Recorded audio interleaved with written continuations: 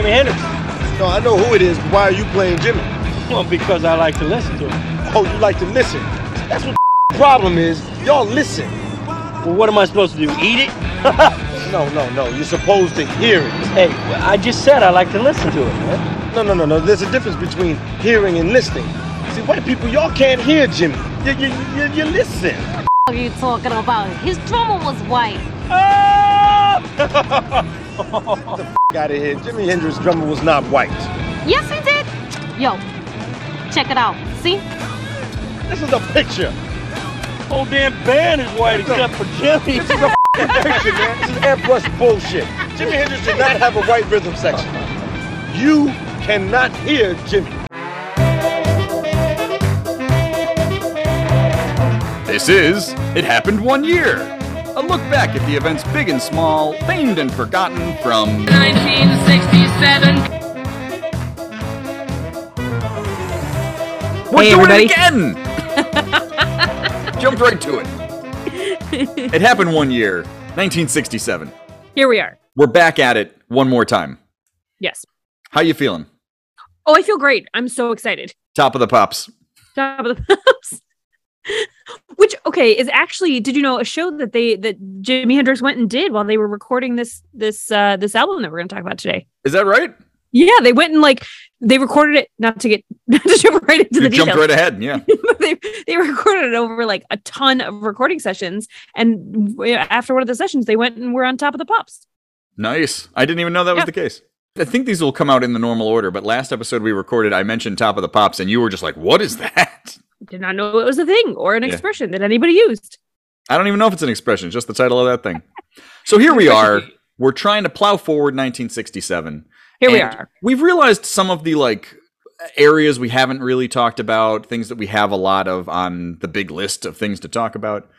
And one of them that we really haven't gotten into is the music. And 67 is the big thing is the music. The even on the list we have tons of music because this was just what that year was.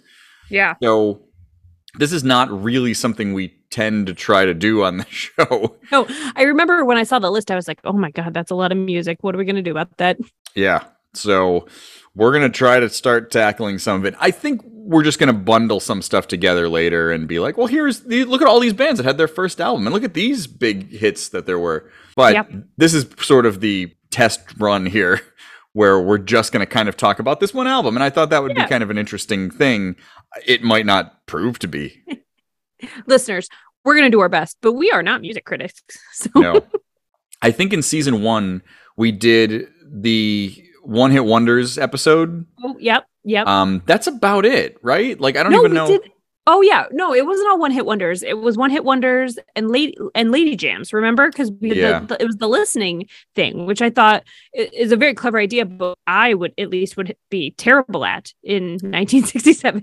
Yeah, I mean it was a game sort of. That's how we did it. But otherwise, we didn't really brush up against a ton of music because I find music kind of tough to talk about unless you're a music critic, and it's just hard. So it's just like, oh yeah, I like it. It's pretty good. Yeah. So here we are doing a podcast about music, even with what Joe just said. Yeah. So I don't know how this is going to turn out, but I think if we can talk about it a little bit in a more history sense, and then I think honestly the reason that I leaned into doing this album and to doing Hendrix is because his career was so short. There's not a ton of extraneous stuff to talk about. Yeah. The Grateful Dead's first album was in 1967. But the Grateful Dead have so much just because they, even with Jerry Garcia dying fairly young, they were around for, 25 years. There's a lot there. Yeah. So so it's just more complicated. Yeah. Hendrix, we can keep it toy. Right. Perfect. And we will. That's it. I think we can give it a shot. So we're here to talk about Jimi Hendrix album, Jimi Hendrix and the Experience. The Jimi Hendrix Experience. Should have looked that up before the show.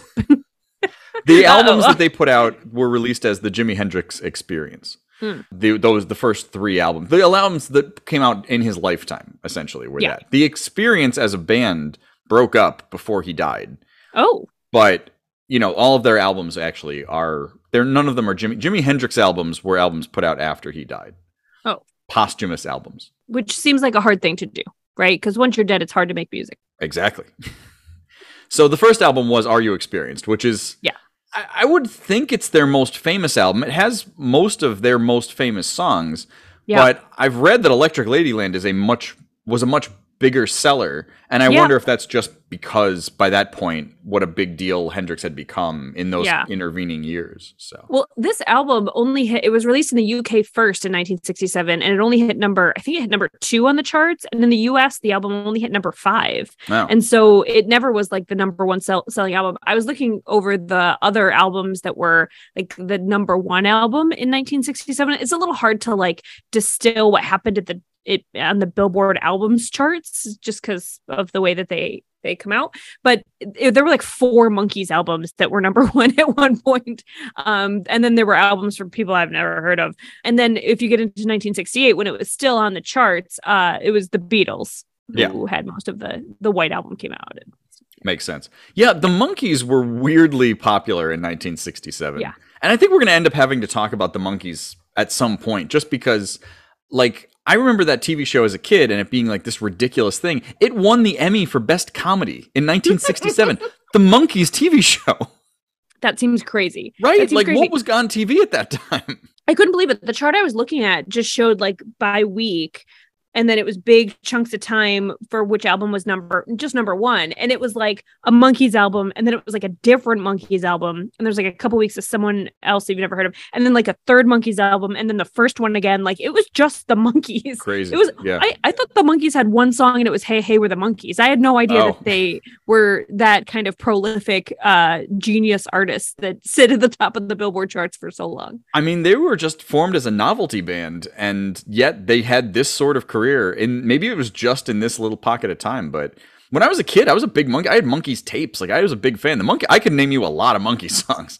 Really? But, oh yeah, I was a big Monkees fan. But again, I think of it as something I enjoyed as a child. So I can't imagine it holds up. Even though like Last Train to Clarksville is a pretty good song. Daydream Believer, they had songs, you know. Oh, Daydream Believer, but that's a pretty good song. But I didn't realize they were this popular in a national sense in America. Right. To the point that Are You Experienced could not overcome the Monkees. No, but I do think the second album came out pretty quickly too. And so I wonder if people were just buying the second album more than the first. The second Monkees album? No, I'm sorry. The second Hendrix album. Oh, the Axis album? Yeah. Yeah, Axis Bold as Love also came out in 67. Yeah. Yeah.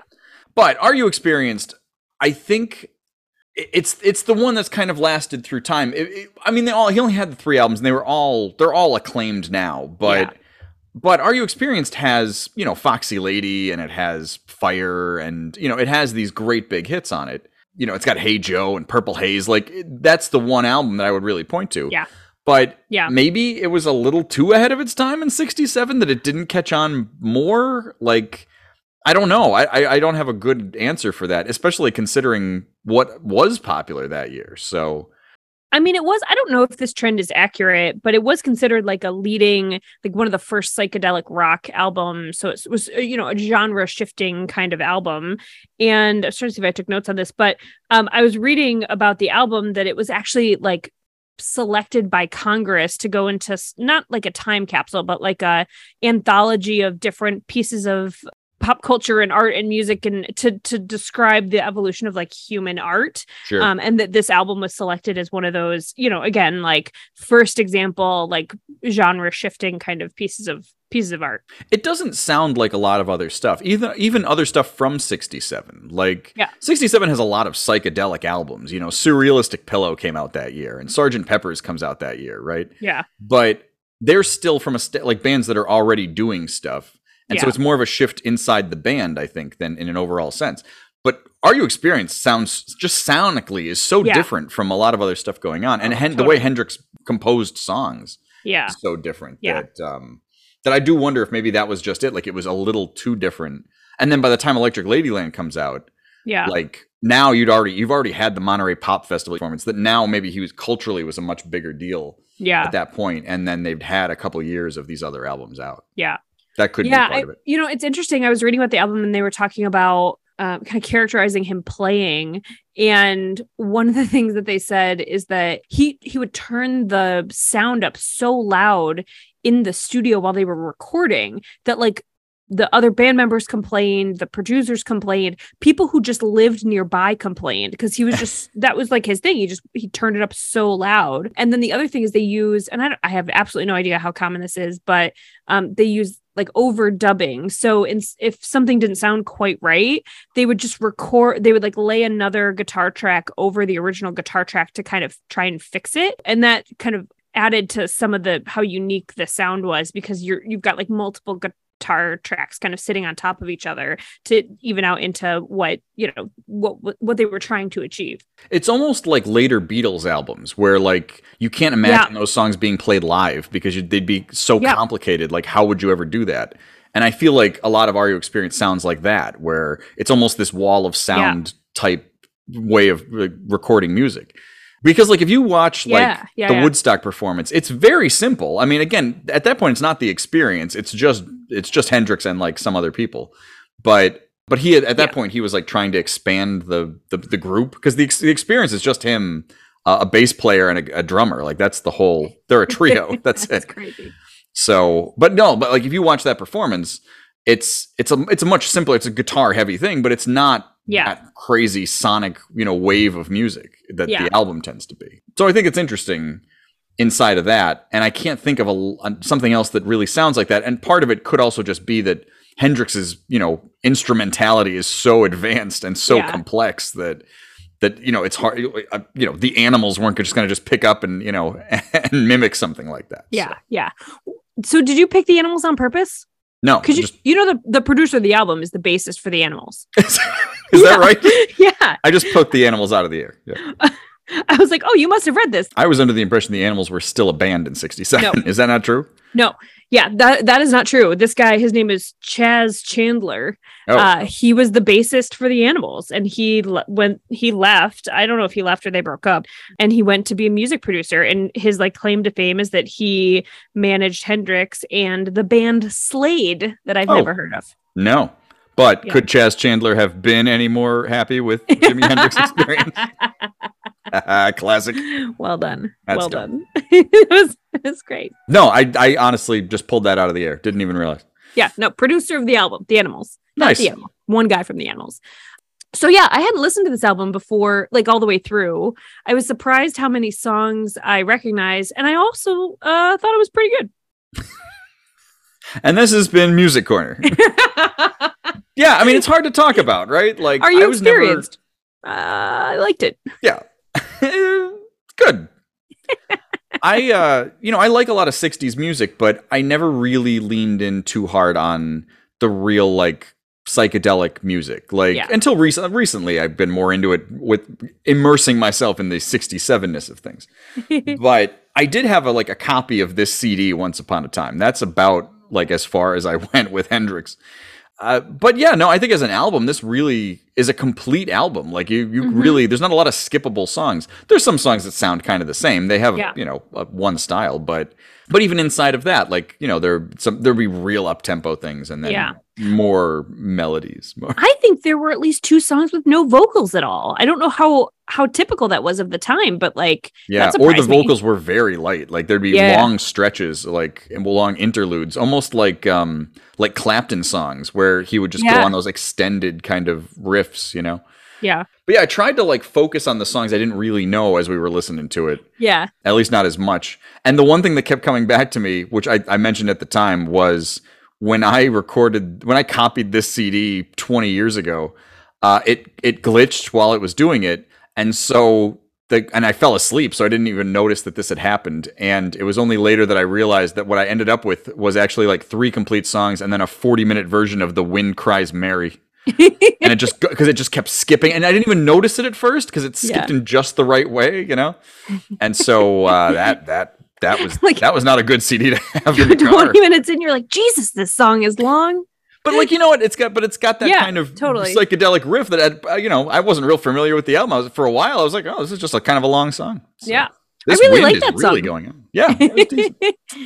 Saying Mary a lot. Yeah. And then I think as we were listening to it, the one thing that really stood out to me that I never thought of before is the REO Experience song itself is a great song. Oh, yeah, it's a great song. Because you would almost think with an album with this many hits, why would they name it after some random song?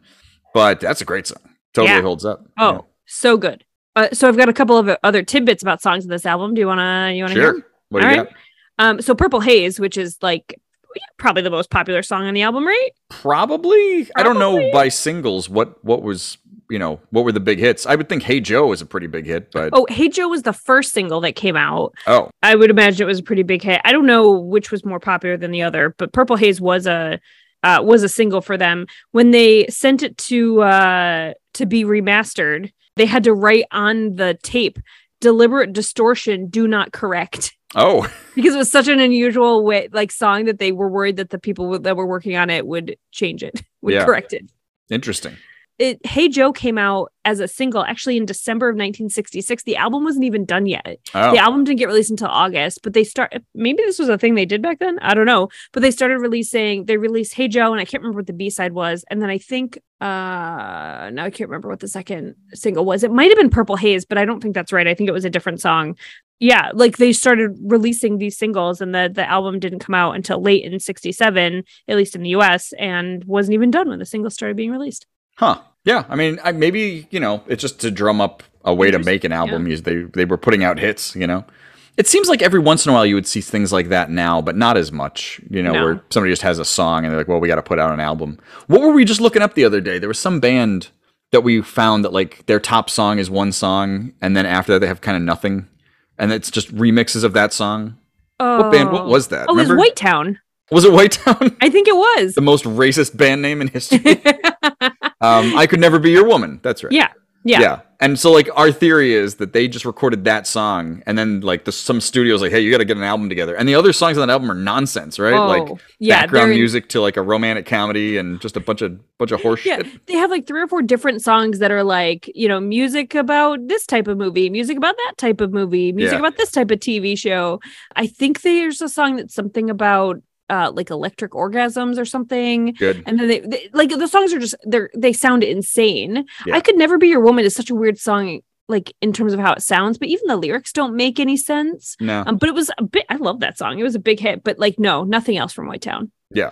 So I wonder if that's the White Town experience, right? Like you got a song, you're like, here, play my song, listen to my song. And like some studios like, this is awesome. Now do you have an album, And they're like, yes, we do. Yeah. I do feel like when we were in our heyday of buying music before streaming was a thing, like I feel like the release of a single prior to an album, maybe one, I feel like that was a thing. I don't know how much that happens anymore, but I feel like, bands would release the lead single off of an album and then the album. Yeah. Maybe as a way to get radio plays or to draw up interest or whatever. Yeah. But because of streaming, like I don't think that happens anymore. Yeah. I don't know. I always thought that it was kind of like to prop up tours, or if you're an opening band on a tour or something, like we got this song out, and then come up with the rest of it later or something. But I don't know. I don't really get that. I mean, Hendrix, it seems like, was not exactly a session musician, but he was around for a long time and played with a bunch of people. Yeah. He toured on the Chitlin circuit for a couple of years, I think, after he was in the army. So like he was around, and then it was kind of like, I think him and the producers were like, let's put a band together, and he found these 2 British guys. Yeah. So, I would assume in this time he's writing music, and then this is how they already have songs to do, sort of. And I think, what is it? Like, Foxy Lady isn't an original song, right? That's like an old song? Oh, I don't know. I don't know which ones weren't original, but as I was reading about the recording of the album, they would often like try and record songs that already existed, like covers. Mm-hmm. Just I don't know how many of them made it onto the album. Yeah. I can't remember. I remember like running across that, and Hey Joe, one of the songs was not an original song that was like a big hit for them. And I think it was something that he had already been working on for a while or something, and turning into a Hendrix song. Yeah. I looked up because I was curious who the other guys in the Jimi Hendrix Experience were, because again, I'm not that familiar with the band. I just know that it was him and these 2 like random British white guys. Yeah. And I was kind of just like, were these anybody, like Nirvana always gets credit as just being a Kurt Cobain band, but then like, Dave Grohl was in the band and Chris Novoselic, like they were people who, who I don't think were just forgotten. But I don't know how many people on the street would be able to tell you who else was in the Experience. So their drummer was a guy named Mitch Mitchell, who went and played with other people and did this and that. But in like a later evaluation, I want to say like one of those big crazy Rolling Stones lists, like listed him as like the 8th best drummer ever. Wow. And I was really? like, wow, like again, the Experience only has a couple albums. I mean, and they're not exactly drum heavy albums, but like if you listen to it, like it really is the guitars and the drums. Like this is all they had, but like they really stand out.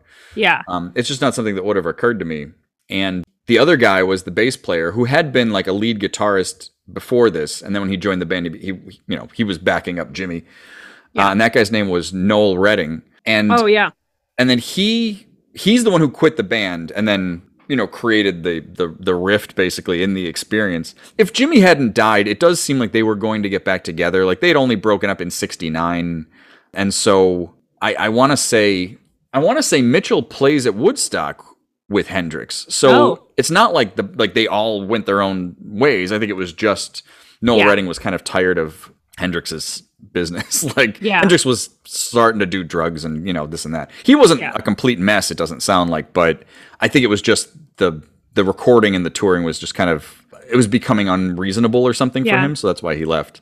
And he did have a side project at the time that sometimes opened for the Experience, and it was called Fat Mattress. And oh my God, that's a great band name. Yeah. So there would be concerts where he's playing in Fat Mattress to open for the Experience. So he's playing all night long, and I think he just got burned out. Like he was, but he was only in Fat Mattress for like a year. Like he puts out one album with that band. So, but then he also neither of them had any great success after this point. Yeah. Noel Redding kept suing the Hendrix estate because he was getting cut out of all the royalties because he sold the rights. Oh. Like at some point early on, and this was before like CDs, so all of those reprint rights he wasn't getting. And then he died in the early 2000s, and then Mitchell died in the 2000s too. So none of them lived to an old age. But wow, when did Jimmy die? He died in 70, so he was 27. Yeah, he's part of that 27 group. Mm-hmm. But that's what I mean. Like he didn't have. There's not that much. There's a bunch, and then like he was still recording stuff, so that's how they were able to put out a bunch of solo albums.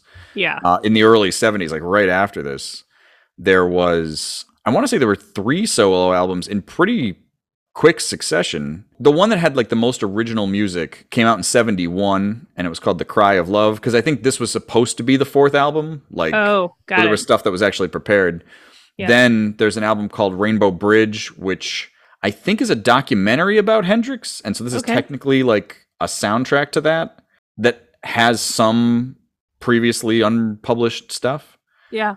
And then 72 has an album called War Heroes. I think there's other collections later that have more unproduced stuff, but those are the main ones because they all come right in that quick period of time. But yeah, that's the Experience. They got into the Hall of Fame in 1992, even though, 3 albums, that is not much. I mean, Nirvana's in the Hall of Fame with 2 or 3 albums, so it's kind of the same thing, but yeah. When your lead person dies young, and your albums are so transformative, like was true of both Nirvana and Jimi Hendrix, like both had, again, genre shifting albums, like revolutionary albums, and a leader. Of course they're going to put them in the Hall of Fame. Makes sense. What do you have for Hendrix personally? Is there anything it seems he's the kind of thing that everybody knows about, and his music is very distinctive. It's very much like you hear that song, you're like, this is a Hendrix song. Yeah. But it's funny because it's such a small group of music. It's such a small amount of music that, I don't know how it actually resonates with people in a just because there's not that much of it. Yeah, I mean, music from this era was never my vibe until I met you, and then it's really like the stuff that you listen to, I listen to. Mm-hmm. But I mean, listeners, like we met when I was 20, so I wasn't like listening to a lot of like 60s music while I was getting ready to go to the club. But I mean, I just didn't. I never really. You didn't listen to a lot of Hendrix, so I didn't listen to a lot of Hendrix, and so I don't really know that much about him or his music. I just don't. Yeah. Like I think I was, like I said, I was surprised how many of the songs on the album were familiar to me. In like a way that maybe, I've heard this song, not like, this has been in commercials or it's just kind of pervasive in society, but like, I've actually heard this song somewhere. I don't know where, but I've heard it in movies or I don't know. And so I was surprised how much of that there was with this album. But I mean, other than like, I know he was at Woodstock and did the national anthem and he died young. Like, I never really like listened to his music or anything before literally now. You're welcome, listeners. Like, I think the first real thing I remember where I would like recognize Hendrix is Wayne's World, which is weird because again, Wayne's World is very much Bohemian Rhapsody, and this is how everybody got into Queen. Blitz. Yeah. But there's a whole sequence with Foxy Lady. Why don't you just go talk to her? Talk to her. Talk to her. Talk to her. Talk to her. Yeah. And so I think that's always been in my head as like that was the first Hendrix thing I had any familiarity with. Because I was like, 12 or 13 when that movie came out? Yeah. And it was such a big deal, So that song always reminds me of Wayne's World, and I think it's because of that. That's so funny. Given like how like strong the connection between other songs in Wayne's World, like Bohemian Rhapsody, but Ballroom Blitz is like the whole end of that movie. Yeah. We heard that on the radio today, and it reminded me of Wayne's World. Of the course, great the only movie musical of our time. Apparently, it's Wayne's World of our time from 30 years ago. Someone has to tell my friend Kate about it, who, when we were talking about this, she's getting married soon, and she said that her fiance was picking songs for the wedding, and he picked, I don't know, Ballroom Blitz, I think. And she's like, I guess it's from a movie. I don't know if you guys have heard about it. It's called Wayne's World. And we were like, oh my God, do you not know Wayne's World? That's insane. The kids. The children. But the other, of course, thing that I know about Hendrix, and mostly Purple Haze related, is it has one of the best misheard lyrics of all time. Right. So there famously were like a guy used to put out books of these misheard lyrics. With little cartoons. Yeah, and his name Gavin Edwards was the guy's name. And when I was like in the 90s, when I was in high school, I used to get all of these books. And the great misheard song lyric from Purple Haze is, excuse me, well, I kissed this guy. Which was the name of the first book. So, which followed by He's Got the Whole World in His Pants and Deck the Halls with Buddy Holly. That was, and I just loved these books. They were the best. Was that last one all Christmas songs? Or it was all Christmas songs. Yeah. There's a fourth one too. I can't remember what it's called, but yeah, they were just wonderful. So, so good. Yeah. I want to read those again. Oh, so much fun. I'm trying to think of any other Hendrix stuff. I thought I had something. We saw Hendrix's grave when we were in Seattle, which was a pretty neat looking grave. It was raining. It was raining. So the pictures are us with umbrellas because we go to graves a lot. So we've actually run into this a couple times. Was it Grover Cleveland's grave? Yeah, there was a weird outline of a bra on his tombstone. It was like, you know how like water it was like a water, it wasn't a stain, but like part of it was wet and the dry part where the water hadn't hit looked like a bra. Yeah. And we posted on Facebook and a couple people were like, is that a bra? And Joe, it very much looks like a bra. Commented, you can't get elected president without a lot of support. Maybe my favorite comment on a picture of all time. It just sticks in my head as like it was raining while we were there. Yeah, like, we saw Aaron Burr's grave, and it's like we're grumpy holding umbrellas. Holding umbrellas. Yep. Yeah, but yeah, Hendrix as well because we were in Seattle, so I think the odds were it was going to be raining while we were there, and it was definitely. So that's the only other thing I could think of, which I realized I didn't mention. Well, we didn't talk about this much, but there's a woman. Have you ever heard of a woman named Cynthia Plastercaster? Are you familiar with her? No, but I like her name. She's famous for taking plaster casts of famous men's penises. That was her claim to fame in the early 70s. She just died not that long ago, but this was her claim to fame in the early 70s-ish. Yeah. You can find a list of the people that she had these plaster casts of these penises. And famously, she had a plaster cast of Jimi Hendrix's penis. I don't know why this always sticks in my head, but like I think this is like the prized possession of hers. What?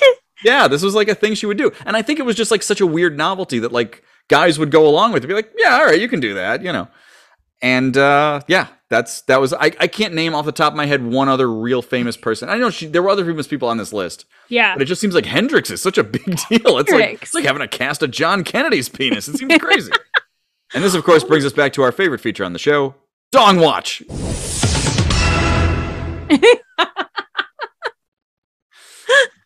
I didn't expect us to go on a Dong Watch on the Hendrix episode, but here we are. I forgot about it until like as we were talking about it, I was like, oh, I got to bring up Cynthia Plastercaster. Okay, and just to say it, that's not a real last name, right? Do you think there's a chance that was her name? This is why she started. My name's Plastercaster. You know what I could do? Make plaster. It's good, like her name's not like Cynthia Paper Mache, and she's just wrapping them up. It would take a lot longer. Yeah, it's true. Harder. Yeah. So there's that. I don't have a lot here. That's it. And he died in London, I believe. Very informative. I mean, he was buried in Seattle, but I'm pretty sure he died in London. So all right. Drug overdose. That's it. That's R.I.P. the Jimi Hendrix experience. How do you think this went? I actually think it was pretty good. I think we talked about it all right. Yeah. Music is tough. Like I think it's hard. Because we were saying going into this, like, should we talk about all the songs and like what are we going to say? Like, well, this one's pretty good. Oh, this one kind of sounds like this one. Like, how interesting is that? Yeah. But I think that the album has an interesting place in history, and if we can kind of talk about that, it gives us kind of a basis for having an episode, which in '67 is going to be necessary. There's a lot of important music happen then. Yeah, and I would say, listeners, if you haven't listened to the album, do it. Yeah, it's good. It's go good check album. it out. All it's three of good them. music. Yeah, they're good music. Let us know what you think. Let us know how angry it makes you that he spells Foxy in Foxy Lady with an EY. Why? Why would you do that? That doesn't make any sense. What is the point of that? Oxey. I did. I also read that I want to say one of the guys who's in the band with him, it might have been Noel Redding, was the guy who convinced him to change the spelling of his name to Jimi. Oh, that he was going by Jimmy, in the regular spelling up until then. Oh, nice. To be more exotic. It is. It is more exotic. Now, how can we change the spelling of your name to make it more exotic? Like 6 A's? Saruh. Sarah. I mean, that kind of works. I think my name, you should have like a silent H in it, like JHOE. Oh yeah. Oh, it's JPOES. That's what it should be. So you're bringing up all these weird deep catalog jokes, like the Grover Cleveland bra joke, and I don't even remember how JPOES works. Oh, it was the Oscar Mayer song. Yeah, my boyfriend has a first name. It's JPOES. And that was just something we randomly said once. Yeah. Yeah. You're welcome, listeners. Yeah, I'm sure everybody loved it. For the longest time when we would go play Big Buck Hunter, I think that was my name, was JPOES. Yeah. And yours was? Ruckus. I think it was Ruckus. Yeah. Awesome. Here's an insight into the inner workings of the relationship circa Big Buck Hunter 6 years ago. We played a lot of Big Buck Hunter for a while, and then the arcade closed because of the pandemic. It was the worst. The pandemic closed that arcade. Yeah. There was so like if you're in Chicago, there was a pretty fun arcade that was in the River East, the movie theater building, which I think was just called FTW. Yeah. And we just found out that it closed a couple months ago. We haven't been over there that often, and then it's boarded up. It's over. We had so many credits for the gift shop. Oh man, now that's all lost. To waste. It's all gone. We'd have to go to like other cities and see. Are they? I think that was like a chain, right? Do that. That's a good idea. Yeah, we got to bring our little cards and go hunt down FTWs in other cities. We're coming for you, Dallas. Just gotta fly in, get a bunch of pop vinyls, and leave. So that's the situation. Oh. All right, how we going out? You want to sing? What do you want to sing? Right? No, you got to sing. What do I got to sing? You always make me sing because you're the best at it. I am a terrible. You tell me all the time I'm a terrible singer. No, on the show you're an A+. So I was literally singing today, and he was like, "Shut up." That didn't happen. Kind of happened. I mean, you were singing, and I was kind of like, ugh. But I think it's more what you sing. Now, if you want to just belt out Purple Haze, go ahead. No. It's you. I'm not carrying this torch. It is your job. No, it's fine. Excuse me while I kiss this guy. You're welcome, listeners. It's not great. Yeah.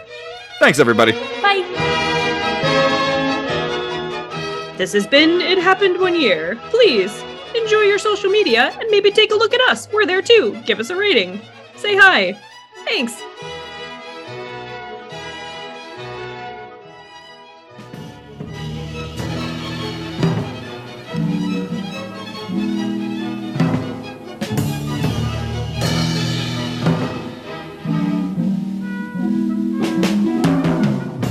After all the jacks are in the boxes, and the clowns have all gone to bed.